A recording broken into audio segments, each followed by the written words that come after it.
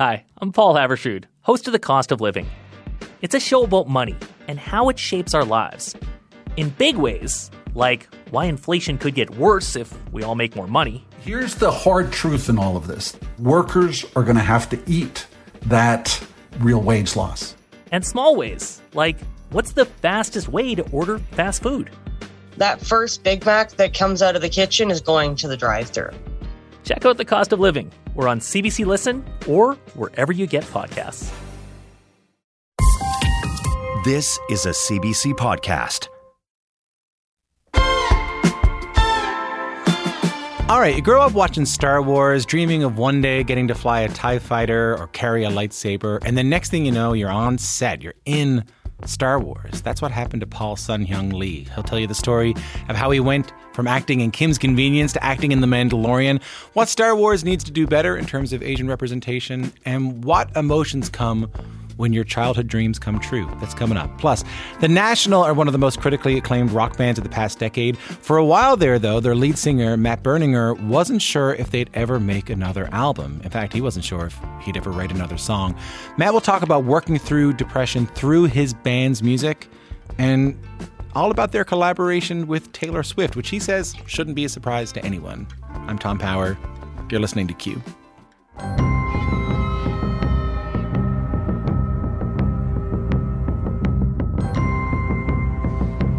That is the theme song to The Mandalorian, which, if you don't know, is part of the Star Wars universe. Massive hit, especially for people who grew up making lightsabers out of brooms or pretending their dog was a Wookiee or like gluing cinnamon buns to their ears to pretend to be Princess Leia. One of those people, I don't know about the cinnamon buns, but one of those people is Paul Sun-Hyung Lee, who is one of the most beloved actors in all of Canada, primarily because he was part of the show called Kim's Convenience, which is such a beautiful show, and it became a massive hit all over the world. I don't want to spoil what it means to Paul to be part of Star Wars. Like, I want him to tell you, and he does in this interview. I will tell you, he does play Captain Carson Teva, who is an X-Wing fighter pilot with the New Republic. If you're a Mandalorian fan, I hope that helps. But what happens when a Star Wars nerd actually gets to put on a costume and enter that world? What has Star Wars not gotten right when it comes to Asian representation over the years? And what's the philosophy that Paul has throughout his entire life that he thinks has led to some great things? Today on Star Wars Day, May the 4th, here's my conversation with Paul Sun-Hyung Lee. How are you? I'm doing fantastically well. Thank you so much. May the 4th be with you. And also with you. Nice to see you. How are you doing? I'm living my best life. It's like pinch me moments every time. I feel like Cinderella at the ball, all those different things. It's just I'm just overwhelmed at how well my life has been turning out this last few years, right? So I'm beside myself with joy. Let's play something.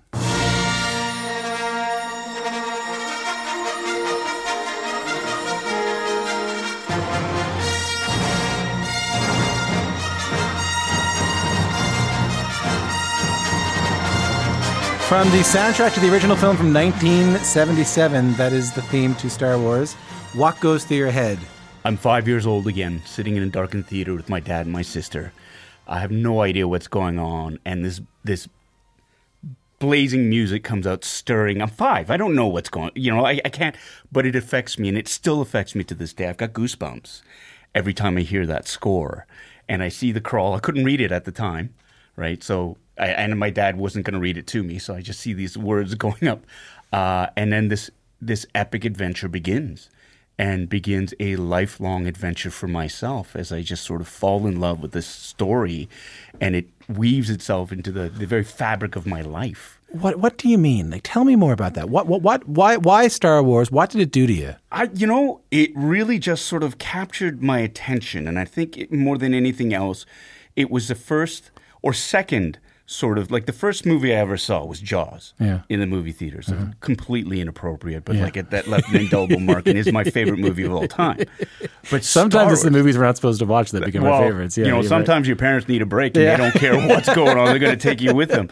And so with Star Wars, it was a swashbuckling adventure series with a group of characters that absolutely fascinated me. It was very, good versus evil, very clear delineations. It was about a young farm boy who became a hero, who always dreamed of doing more. And for me, it was just like seeing the special effects, falling in love. That's when I fell in love with the sci-fi genre, spaceships, laser swords, laser pistols, blasters, lightsabers, droids, all the costumes, the Imperial stormtroopers in their armor, Darth Vader in his black-clad suit with sweeping. Just such powerful images that just blew my mind. And from that point on, it wasn't just me. It was all my friends and all these kids that I hung out with and went to camp with. We would recreate entire scenes of the movie with groups of kids. I mean, and for people who don't know, you have a pretty extensive Star Wars collection too, right? What do you got? Little one. What I have? So much. I mean, my wife still shakes her head.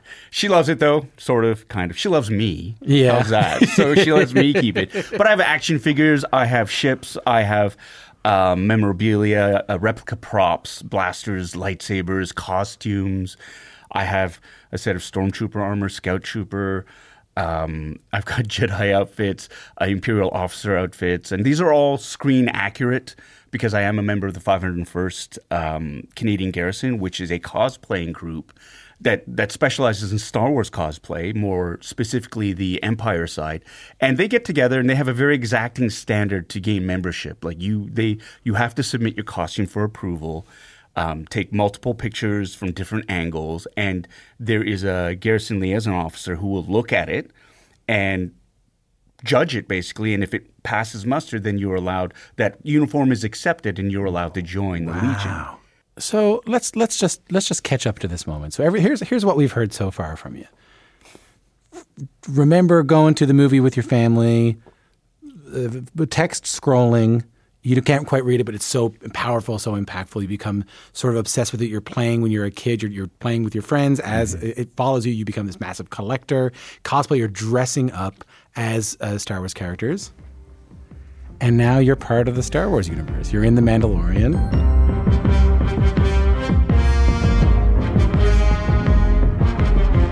How did that happen? Tell me this. I want to hear the story. Oh, my God. It's crazy. It is absolutely insane. So, I mean, and this really, for me, cements the fact that things happen in your life for a reason. Things come full circle.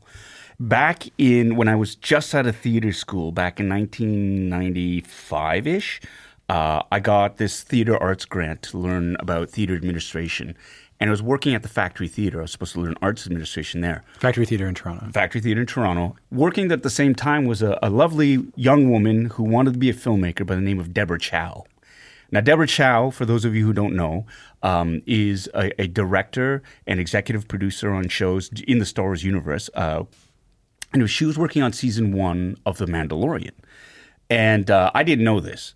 I was in Los Angeles for the first time in my life back in 2018. Kim's Convenience, we'd been invited out there for this gala event where they were celebrating Asian Americans in the media. Yeah. And while I was there, Deborah Chow jumped in front of me and said, "Do you remember who I am?" Oh, wow. I was like, "Oh, Dad, what are you?" I hadn't seen her in 25 years. Yeah. And so she said, "Hey, look, I've been trying to get in touch with you because Dave Filoni, who is one of the executive producers and showrunners on The Mandalorian, he loves Kim's Convenience. His wife got him to watch it. He loves it. He wants to write something for you." And I thought, oh, my God, you're kidding me, right? You're kidding. And I reached out, and I remember, sort of lightly grabbing her arm and saying, "You do realize I have over 10 costumes from Star Wars screen actors?" She said, "No way." So I showed her all the pictures on my Instagram page. She's like, "Send these to me." She texted them over to Dave Filoni, and he was blown away. And he said, "Wow, he could just show up in costume, on set, just as is." I got a set visit out of it, so I got to visit The Mandalorian season 1 while they're shooting it. I saw baby Grogu, or Din Grogu now. I saw him before anybody else on the outside saw him. I got to meet Jon Favreau, Dave Filoni. I got to see Deb work and Dave work. I got sort of to be a fly on the wall and live out that fantasy of seeing Star Wars being made. Yeah. And it was just like my cup runneth over. Had dinner with Dave, met him. He's a great guy. You're wearing his T-shirt right now, by the way. So proud. You're wearing a directed by Dave Filoni T-shirt. He is by far the most and I say this with the utmost respect and love, he's the most Canadian American I've ever met because he is so grounded. Yeah. He's very kind, but he loves hockey. Yeah. Loves hockey. It's great to just chat with one of the higher ups of Star Wars, and we're just chatting about hockey. Yeah. Which is so odd. How do you get cast, Paul? So 6 months later, my agent calls and says, so Lucasfilm called and they asked for your availability. And I thought, what? I didn't have to audition. They were offering me a part. I didn't know what the part was. She said, it's the foodie pilot. They use code names for everything, right? So that the secrecy is paramount over there. And so all the character names have code names. And I didn't realize this because, naive Canadian. It was just, so I took it quite literally. Foodie pilot. Like, does he fly like a restaurant ship? Yeah, is Favreau making chef again? Yeah, exactly, kind of right? thing, yeah. So I was, immediately said, yes, I don't care what it is. Sure. We'll burn down forests. We'll kidnap people's pets. Yeah. I'm going to be on Star Wars. Yeah. And we were getting more and more information. And so basically, from what I hear, originally, for the part of Carson Teva, they wanted Kevin Bacon. And he didn't want to do it. So I was like, hey, that's fine, man. He's lost. My gain. I will take it every day and twice on Sundays type thing. They called me. I remember them calling me, and that's so surreal when you're getting a phone call from Jon Favreau and Dave Filoni. It's a conference. They're going to be calling, and I missed the first call because I was eating KFC with my family. How's that for a story, right? Like we'd ordered in, and I was giving it. My phone was in my pocket, and anyways. So that's a fun one. You almost missed out on The Mandalorian for a big crunch. You did. But it was great. And just hearing his explanation for it. And then, so that was my first gig in the United States. Am I under arrest? Technically, you should be. But these are trying times. I heard a story I wanted to ask you about. So Captain Teva is not just a part of the Star Wars universe. He's an X-Wing fighter pilot, one of the most iconic spaceships from the original Star Wars. I heard they gave you an actual helmet from the original Star Wars, the films that you watched as a boy, to wear in your fitting. Yeah. Is that true? Yeah. It was my first day. They flew me into Los Angeles. It was a whirlwind. They had to get work papers for me to go in there. And right away, I was whisked straight to set for a wardrobe fitting. And they've got this tailor-made orange jumpsuit that the Rebel pilots wear. And I can't believe it. Like, it's built specifically for me, tailored to me. And they said, okay, well, we need to take you've got the costume on. We need to take a picture of you in your outfit for continuity. And but we don't have your helmet's being painted. So we've got this, and they pulled out this old Rubbermaid bin, and they pull out this ratty old helmet. It's all beat up, and I look at it, and I look at the design, and I know that design. I said, is that what I think it is? Is that Biggs Darklighter's helmet? Hey, Biggs. I told you I'd make it someday. It'll be like old times, Luke. They'll never stop us. And they're like, yeah, how'd you know? And I said, because I'm a nerd. Like, what are you kidding me? It's like, am I going to put that on? He said, yeah, put it on. We need to take your picture. And I started to cry because it was just, so many things were happening at that moment. I was just felt so pulled in so many different directions. And to wear a piece of that history, I wasn't expecting to see it, let alone wear it. Yeah. And I just never felt more connected to when I was 5 years old again, putting it on my head. And I do have a picture of it that I keep because I just needed that for my own personal records. And I'm crying in that picture. I'm just so happy. But yeah, it's just like, it's weird how something that tactile can really, really resonate so deeply in your body, in your spirit, in your soul. And that's when it really kind of became real for me. That's beautiful. Was the reason? Let's go back to the Star Wars early days. Is that why you became an actor? Is that? I don't know if that's why I became an actor. I never knew I could be an actor growing up, to be honest, because there wasn't a lot of examples of people who look like me in the industry. Right. I even heard that when you were a kid, back when you were playing as your kids, when you were kids, you couldn't be Luke or Han. Yeah. because you were Asian, right? And Luke and Han weren't Asian. There you go. Stuff like that. Yeah. Right? Little gatekeeping things. Even as little kids. Yeah. Yeah. You know, and kids don't know it, but that's a learned behavior. That's systemic racism in that sense. Yeah. It's like, well, you can't, like if you have the black kid and you're doing Ghostbusters, so it's like, you got to be Winston. Yeah, exactly. Right? And so there is and that if there's element. no Asian stormtrooper, if there's no, if there's no Asian main character. Exactly. You're you could be Chewbacca. Yeah, exactly. Chewie's kind of, so similar for acting. There was no path. No, but really Star Wars and Star Trek and Ghostbusters and back to all these movies, these shows that I grew up with made me fall in love with the art of storytelling. Like I just love that, and and acting is an extension of that. Being able to perform is an extension of that. And when I realized in university, discovered that I could get training to do this. There's a possibility for me to do this. Oh, that just the world opened up, and I dove into it like feet first, and I was awful. I sucked so bad because I had no experience, like no training, nothing. But it was just so much more than I thought it was. Acting was a craft. It was something that to be learned and to train, and it wasn't just memorizing lines and pretending. Yeah, there's so much more to it, and that's what I fell in love with. It was the craft. I got a question about the diversity around Star Wars, and I'm not. Listen, I'm a fan of everything I've seen.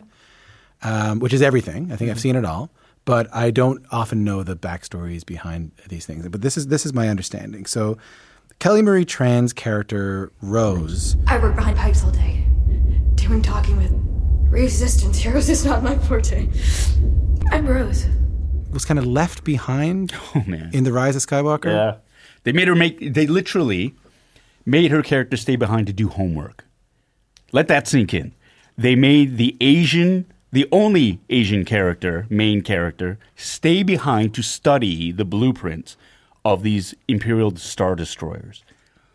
That's a travesty. Yeah. I think I was so, first of all, I was heartbroken for Kelly Marie Tran because, the worst of social media opened up and went after her.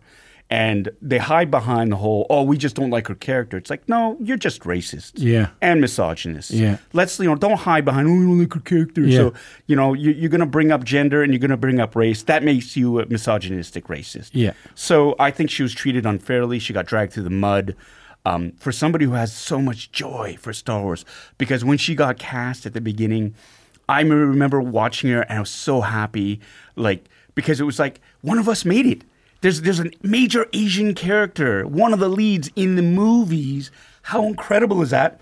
And not only that, she's a massive nerd and a fan, and she loves it, and she's so open.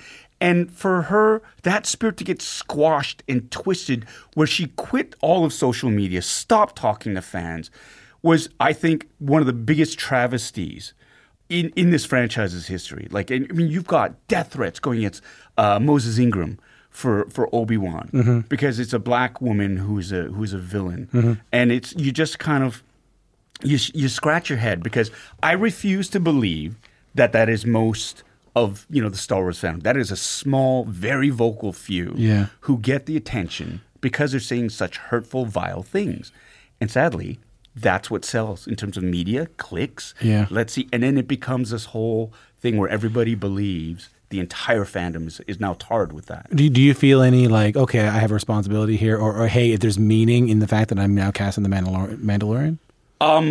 I try, first of all, like every actor, you just do the work. Yeah. Just do excellent work. Yeah. But I am cognizant, and Kim's Convenience was great for that in terms of helping me see the perspective of how you behave, not only on set but off set, how you conduct yourself with fans, your life. It matters, and I carry that with me, and it's a great responsibility because, like it or not, I am an ambassador for communities, not just the Asian Canadian community, but the Asian community, the BIPOC community, and so this is something that I accept, because you can fight against that and go, well, I don't want to be a role model. I didn't ask for this. Well, you didn't ask for it, but you got it now. And so what are you going to do with that? You're going to spend all your energy fighting against that and just being yourself? The part who I want to be is that best version. When a fan comes up and they apologize profusely for saying hello to me because they're disturbing me, breaks my heart. because I always say, just say hi. It's cool. Like, and I appreciate that. I appreciate the fans. You always want to be the best version of yourself, and we don't always succeed. I fail all the time. Yeah. But that's part of the journey, is doing that and making those steps forward and being an example of how kindness, how being present, how really being thoughtful and empathetic matters so much. Yeah. So much. And it makes a big difference, especially with the younger generation too. They need to see better examples. Well, you got a big award coming for that. In a few weeks, you will be receiving the Governor General's Performing Arts Awards for your contribution to the performing arts over the last year and for being an inspiration to a generation of Asian actors. Yes. It still blows my mind. It still blows my mind. I've never had that reaction before.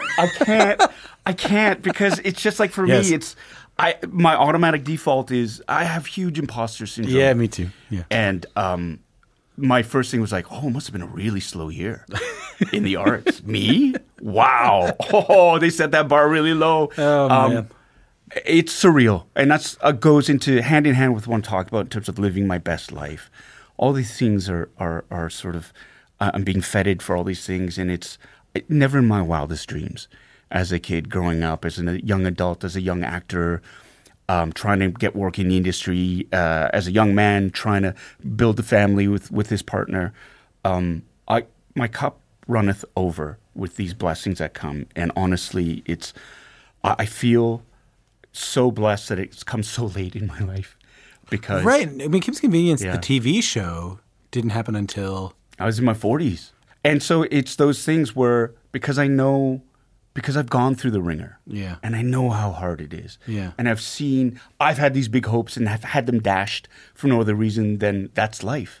And so I appreciate things a lot more now. My understanding is that, I mean, you are one of the better secret keepers, by the way, of the Star Wars universe, because you were working on all of this stuff. Didn't tell a soul. I mean, I guess you couldn't tell a soul. So I don't know how much I'm going to get out of you with this question. The finale to season 3 of The Mandalorian just aired. No plot spoilers, but at the end, it did seem to suggest a lot more from your character in season 4. Yeah. Fingers crossed. Right? Fingers crossed. You don't know anything. I have no idea. And just honestly, I don't. It hasn't even been Paul just looked into the camera, by the way. He looked into the camera and said, like Nixon. I have no idea. No, I honestly, they haven't even renewed. We don't know if it's being picked up for season 4. I know Favreau's gone on record saying he's written it. Yeah. That's great. Yeah. That bodes well for me, I hope. Yeah. But I've been in this industry a lot. I mean, you hope for the best, but expect the worst. Yeah. Right? But they don't owe me anything. Mm-hmm. There are a lot of X-Wing pilots, a lot of captains. Not a lot of Governor General Performing Arts Awards winning X-Wing pilots, I'll tell you that much. Oh, that sounds good. I like that. Governor General Performing Arts Award winning X-Wing pilot. I like that. Favorite line from one of the first 3 movies, from New Hope, Empire, or Return of the Jedi? I've got a bad feeling about this. Is one of them. That's in all 3 movies. Really? Yeah, all 3 movies. I got a bad feeling about this. And it's a trap! Oh, it's a trap. It's a classic. Right, you got it. Admiral Akbar, right? Admiral Akbar. That's right. Do you have an Admiral Akbar costume at the house? No, it's too hot and heavy. It's just too... That's the first time Admiral Akbar and hot and heavy have ever been used in the same sentence. Not really, but oh yeah. Thanks for coming in, Paul. Thank you so much for having me. I got to tell you, I'm not going to Google it, though. I'm not going to Google why Admiral Akbar and hot and heavy are used in the same sentence. That was Paul Sun-Hyung Lee, the actor. He plays one of the characters in the Star Wars TV series, The Mandalorian. You might also know him as Appa in Kim's Convenience. The Mandalorian just aired its season 3 finale. You can watch all episodes of The Mandalorian on Disney+, and you can watch Kim's Convenience on Netflix or CBC Gem.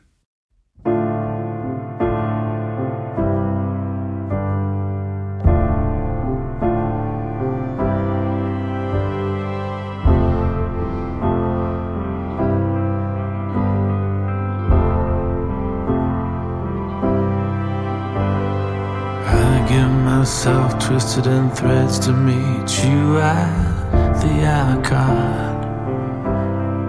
Coming up on the show, Matt Berninger is the lead singer of the band The National, one of the most acclaimed rock bands of the past decade. He'll be here to tell you why he thought the band would never make another record, about going through his own depression, about collaborating with Taylor Swift, and maybe my favorite part, he talks pretty honestly about why he thinks Taylor Swift and The National are more alike than anyone thinks. What's coming up after this on Q? And the last thing you wanted is the first thing I do. I tell you my problems, you tell me the truth. Are vegans actually unhealthy? Does cannabis ruin your sleep? And why are so many men taking testosterone supplements? I'm Mitch. And I'm Greg. And we're the creators of the popular YouTube channel ASAP Science. Every week on our podcast Side Note by ASAP Science, we explain the science behind a controversial subject with recent research, up-to-date studies, and ridiculous stories so you are entertained while, bam, simultaneously learning. We're here to make science make sense. Download Side Note by ASAP Science wherever you get your podcasts. We had so many songs, and we had a lot of like aggressive, more, I guess, whatever, muscular songs. But I wasn't feeling aggressive or muscular. I was feeling weak and passive. I wasn't started yet. I didn't even think you were listening. I wasn't ready at all to say anything about anything interesting.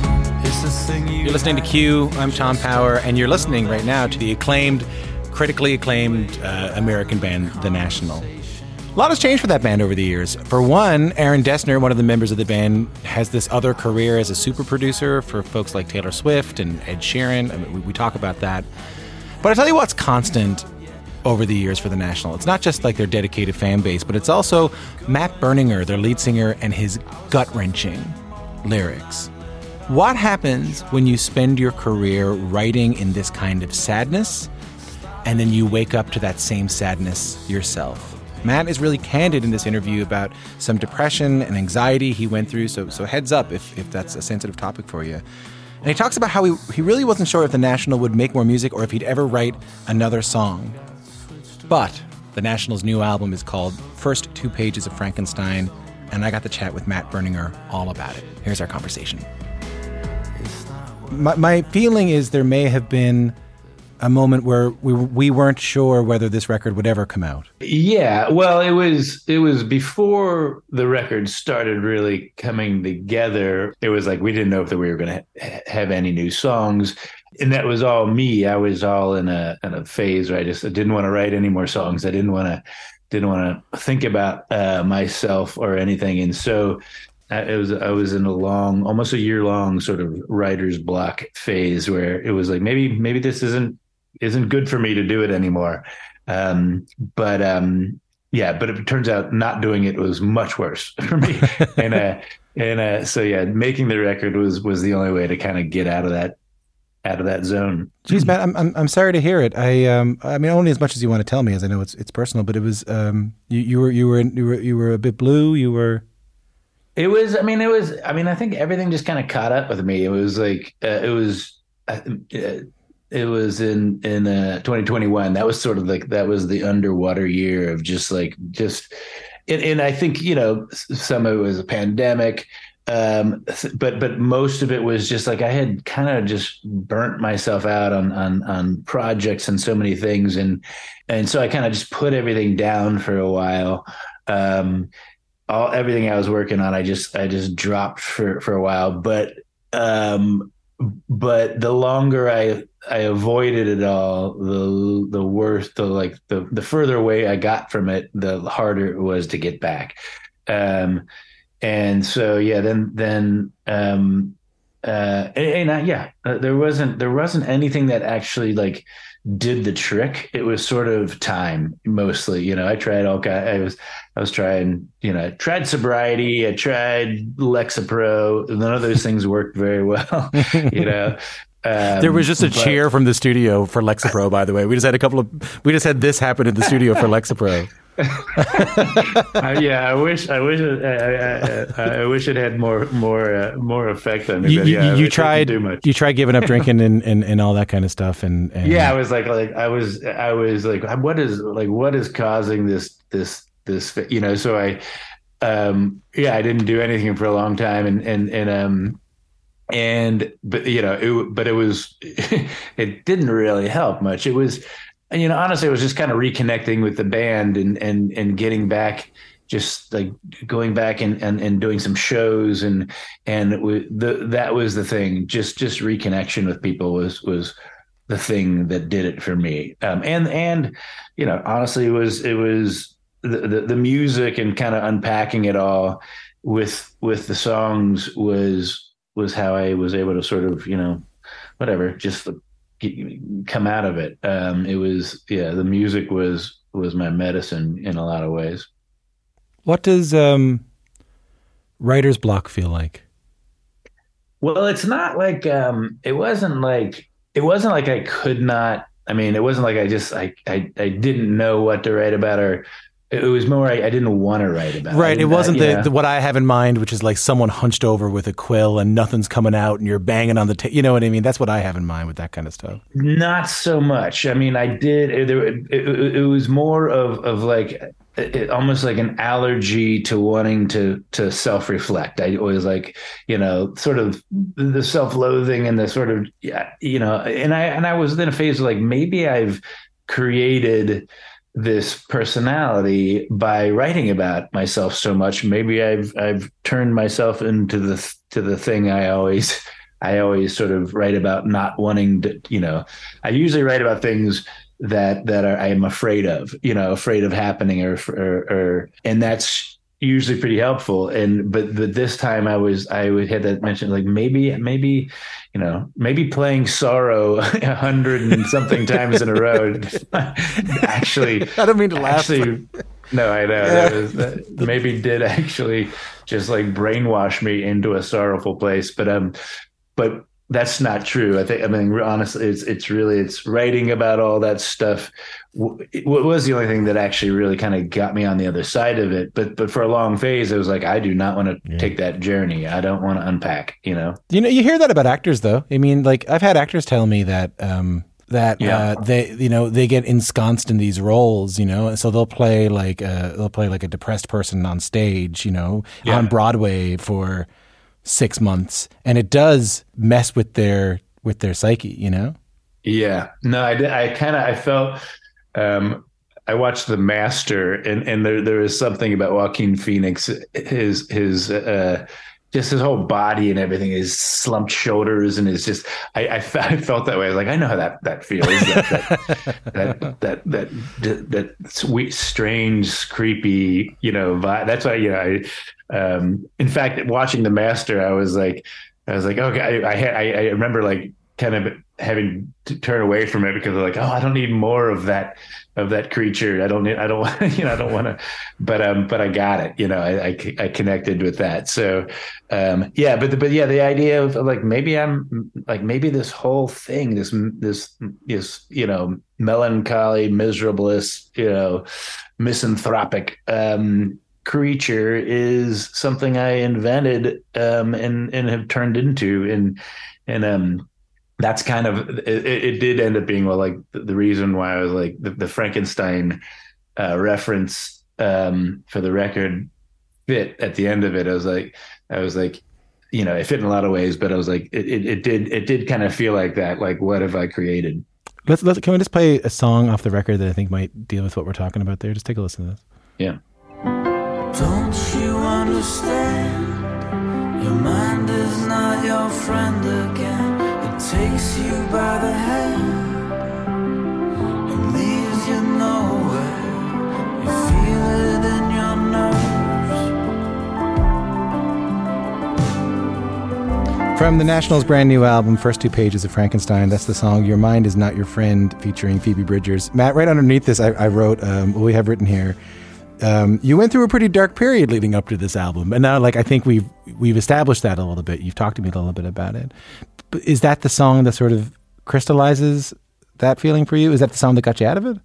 That's the most direct sort of one, addressing it, I guess, in a lot of ways. I mean, it's throughout the record. The whole record is sort of a self-soothing record in some ways. But I think it wasn't till I was able to sort of just like put that together where I was able to sort of then move on and write about other things. And it was, yeah, I mean, the actual first 2 pages of Frankenstein are actually kind of boring, and they're just like a letter from the narrator to his sister. But I just grabbed that sort of randomly and was just looking at words, and I remember the first words that popped out from that were the words tranquilize, and then these reference to oceans, and then they're up in the Arctic, and so the tranquilize the oceans between the poles was really the only thing I directly pulled out of that song, I think. But I was like, that's what I want to do. I wish I could do that. Like, and I was thinking, like, I wish I could turn my mind off and just, tranquilize myself. And then the your mind is not your friend is something that my wife had been saying to me, over the course of that year, this is just something, this is a thing that you're going through, and it doesn't define you. You're not always going to be like this. This is just something your mind isn't something to be trusted all the time. Yeah. When it's telling you it's all going to be bad and it's never going to get any better. You just can't trust it. I remember that. I went through a bit of a dark period myself, and I remember, so I got through it. I mean, everyone who listens to the show is going to roll their eyes because he's going to say, oh, he's talking about it again. But I got through it with a lot of meditation. And what that taught me, meditation, a bunch of stuff. But one of the things that taught me was that I remember like learning that my thoughts were thoughts and were not me. And right. I remember walking down the hallway from my office to the studio, Matt, and I remember not thinking. I remember going like, oh, I'm just walking. Like I'm not currently thinking this is possible. Those things that pop in and say that I'm bad or that things are not going to work out or I'm going to die or all this other stuff. They're showing up. I don't have to take them so seriously. It's a profound realization. Yeah. And it's a strange thing when part of your mind is logical, and is correct in telling you, that it's like when you're nauseous, like, I keep describing it. It's like when you're like a nauseous, no matter how much you understand that, food is delicious and life is delicious, you just don't want it. You can't stomach it, you know? And, so when the other side of your brain is just underwater, it's like the logical part doesn't work anymore for a while. So I was in that phase where like I was intellectually aware that like this will pass, but the other side, you can't really believe it sometimes. And it doesn't matter. It doesn't matter what you intellectually know. It doesn't matter, right? It doesn't matter at all. Are the other fellas in the band helpful in times like this? I know you've said that like the music is what helped get you out of it. Well, they've all been in that phase, I mean, we've all been in that phase, in and out of that phase. So, Aaron was in a really dark place way back, and when we made Boxer and everybody has, everybody kind of recognizes it in each other and in ourselves in a way. So yes, definitely. And I was getting no pressure from anyone to do it. Nobody, in fact, everybody was like, if this thing isn't good for us or fun for us, for any one of us, then we're not going to push anybody out on the stage. Like that's so, so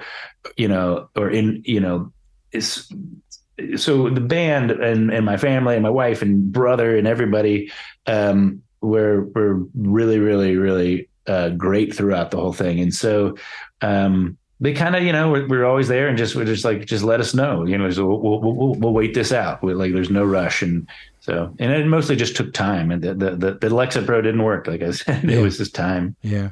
Well, you made a really beautiful record, and now that I understand a little bit more about what you were going through at the time, it's illuminated to me even more. It was interesting to see. I mean, I feel funny talking about it, but it was interesting to see Taylor Swift on the record. Yeah, I know. I mean, she's worked with your bandmate Aaron Dessner on a bunch of stuff together. I'm assuming that's kind of how it came about.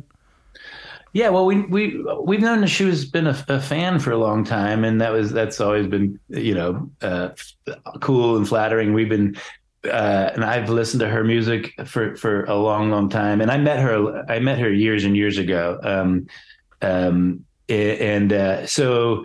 so when Aaron started working with her, I mean, it felt really organic, and people were like, "That's so strange, these two worlds colliding." And for us, it wasn't at all worlds colliding. It was like. It made total sense. And so it wasn't any surprise that Folklore and Evermore were as potent and beautiful as they are. I was like that. If I even said to Aaron, I was like, when that was started to happen, it was like, that's really a good idea. It made so much sense. And What didn't people understand? Like when you say that, like when people thought it was this diverging of the what? I just think sometimes people think that what Taylor Swift is doing in that pop world and what we're doing in this whatever corner of pretentious indie rock world, whatever you want to call it, like we're these like all different worlds and I'm like, well, I don't know. She's a really, really detail-oriented storyteller, confessional songwriter. And I was like, that is exactly what I do too. We use different paints, sometimes a lot, but it was like, it was a really, really natural fit in a funny way. So I don't know if we could, easily collaborate with that many other giant pop stars. I don't know if we could make a record with Post Malone or anything like that. Watch now, he's listening right now going like, I could do it. I could make it happen right now. Yeah, I tried.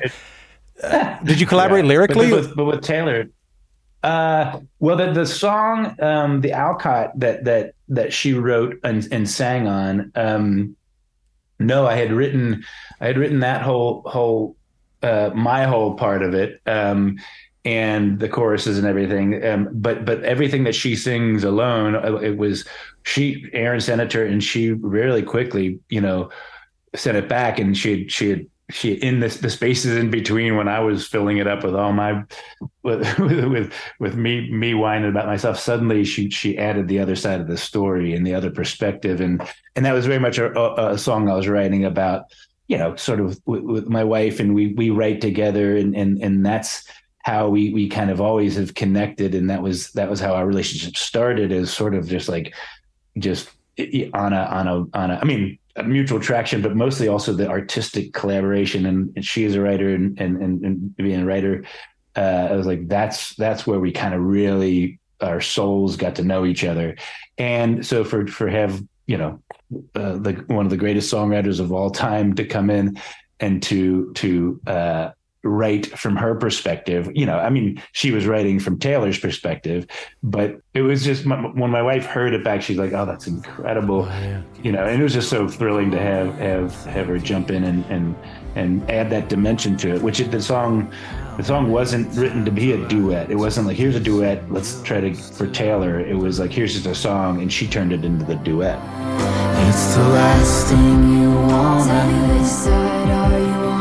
It's the first thing you do. Give me some tips to forget you. You tell me your problem. Come on, your problem. And I tell you the truth. Could it be easy, this one? It's the last thing you wanted. Before we go, given what a personal record this is to you, and I'm grateful to you, I really am quite grateful to you for opening up about that stuff, talking to me about that stuff.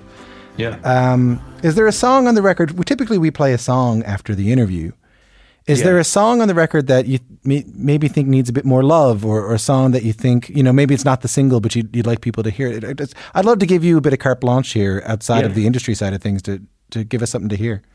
Well, the record was, we had so many songs, and we had a lot of like aggressive, more I guess whatever, muscular songs. But I wasn't feeling aggressive or muscular. I was feeling weak and passive. I was, and so the last song, "Send for Me," the very last song on the record, and I wanted it last because everything before it is kind of dark and heavy, and not everything, but most of it's pretty dark and heavy. But that song, I think, is the first genuinely uncomplicated, unconditionally kind song I've written. And I was writing it about my daughter, about my, friends and family and everything like that. But I was really writing it about myself and for myself. And I needed a very loving song. I needed it for me, so the last song is filled with nothing but, and I was feeling so much support and kindness and tenderness from everybody. Nobody was pushing me anything. And they were just like, whenever you need us, whenever we're here for you. And so it's a song like that. It's like, no matter where you are, what's going on, if you need to be rescued, like, I'm choppering in, from wherever. I'll be there in 20 minutes, And so that's a thing that, I have a teenage daughter, and it is, I drop her off at school. And that was really one of the only things I was doing well throughout this period, is like staying a good dad, being there for her. And that was like, I wanted to write a song that was about that, was like how that being there for someone else can be your way to your own peace and your own happiness, is just being available to someone else and putting your own side. Like during that phase, I was dying for my daughter to like text me from school saying, "Come get me. I just can't deal with it today," because that's what I needed. I needed someone. I couldn't deal with it. I need someone to come get me out of this. And so I'd say that one's a special song in that way. We'll play it, Matt. Thanks so much for your time today. Lovely to get a chance to talk to you. Thank you, Tom. Yeah, no, likewise.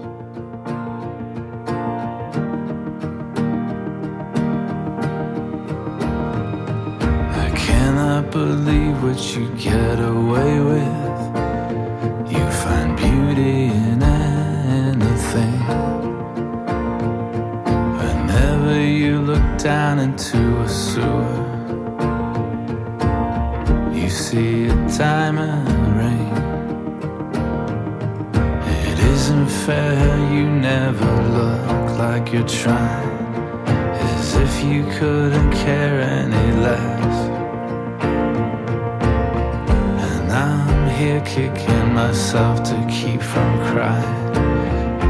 You say you're impressed, but this isn't helping at all. It only makes me wanna get further off. This isn't helping at all. This isn't helping. You say that this doesn't have to hurt. You're there if you need. That is The National and Send for Me. Before that, you heard my conversation with Matt Berninger, the lead singer of The National. Their new album, First Two Pages of Frankenstein, is out now. All right, before we go, I want to give you a little preview of our show tomorrow because I'm pretty excited about it. And we put up the picture of who our guest was on Instagram, and I've been overwhelmed with the number of DMs I've gotten over the past little while of people being very excited that this guest is on our show.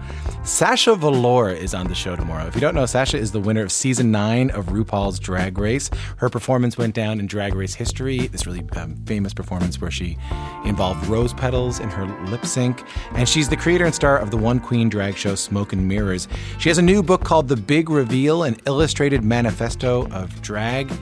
And it's part, critical theory and queer history, and part Sasha's own story. So I wanted to play you a clip from our interview. I asked her why Dracula means so much to her. Take a listen to this. I didn't know what Dracula was when kids at school called me Dracula. I have really pale skin, really dark hair. Turns out my family is from Romania, a bunch of Romanian Jews who were, I don't know, maybe Dracula does actually have some anti-Semitic tropes. Right, okay, sure. Yeah. But I loved this character, this old world figure who comes and causes chaos in modern England from Eastern Europe. And yet again, dies in a poof of smoke really dramatically. So these are the characters that immediately resonate with me. And I started dressing up for Halloween as Dracula. And it was my first experiment with makeup. Getting to put a pale foundation on, bright red lips, bushy eyebrows. You see, I'm still doing this exact makeup plot. How did it feel? It felt freeing to become Dracula. It felt like the thing I had been afraid I looked like. When I fully embraced it, I loved myself so much more as Dracula. And a freedom to play a character. You loved yourself so much more as Dracula? Yes, I did. For this thing that people had said to be mean to me, that I looked like a vampire, when I actually leaned in and embraced looking like a vampire and realized maybe a bit of the distance between the real me and this vampire, but also just how fun it is to be over the top, to play with the idea of being scary, knowing that I'm not really. That brought joy. That's a little bit of my conversation with Sasha Velour, the winner of season 9 of RuPaul's Drag Race. One of my favorite conversations of the year, I'll be honest with you. We talk about her own history with drag. We talk about drag's place in 2023, especially politically.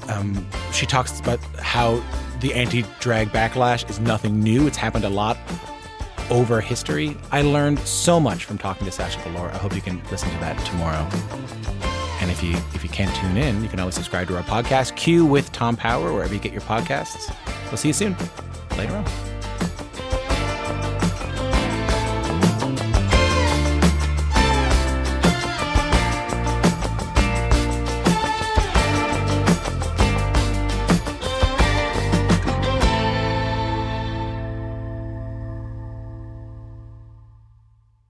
For more CBC podcasts, go to cbc.ca/podcasts.